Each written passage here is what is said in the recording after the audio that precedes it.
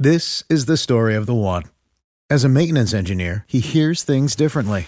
To the untrained ear, everything on his shop floor might sound fine, but he can hear gears grinding or a belt slipping. So he steps in to fix the problem at hand before it gets out of hand. And he knows Grainger's got the right product he needs to get the job done, which is music to his ears. Call, click Grainger.com, or just stop by. Grainger, for the ones who get it done.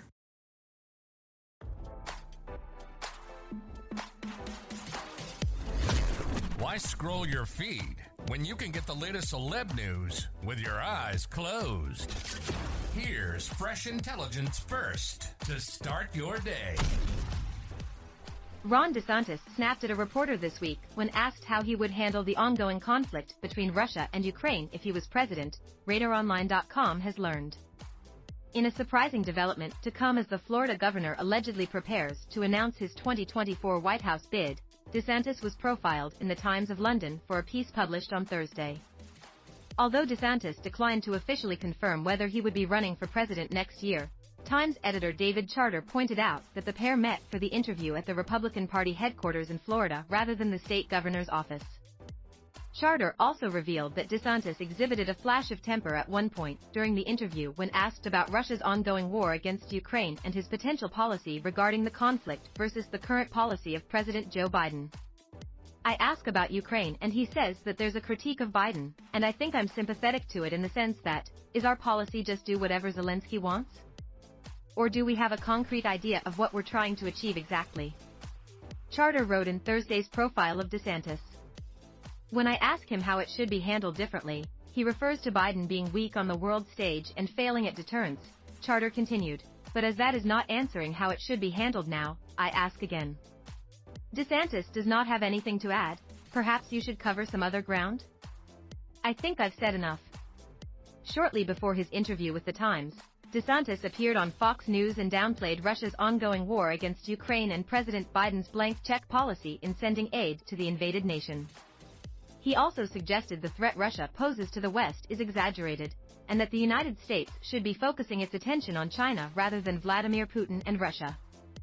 The fear of Russia going into NATO countries and all that and steamrolling, that has not even come close to happening, DeSantis told Fox News.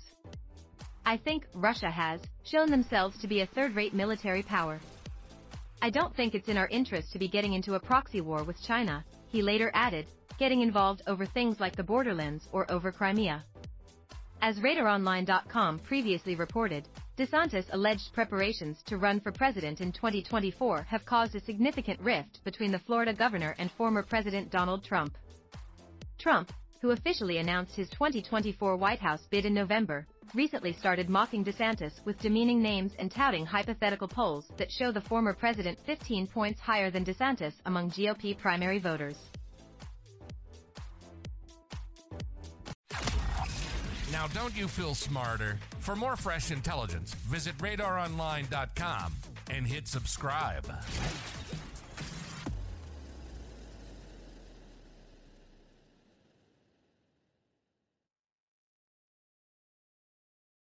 Say goodbye to your credit card rewards. Greedy corporate mega stores, led by Walmart and Target, are pushing for a law in Congress to take away your hard-earned cash back and travel points to line their pockets. The Durbin-Marshall credit card bill would enact harmful credit card routing mandates that would end credit card rewards as we know it. If you love your credit card rewards, tell your lawmakers, hands off my rewards. Tell them to oppose the Durbin-Marshall credit card bill.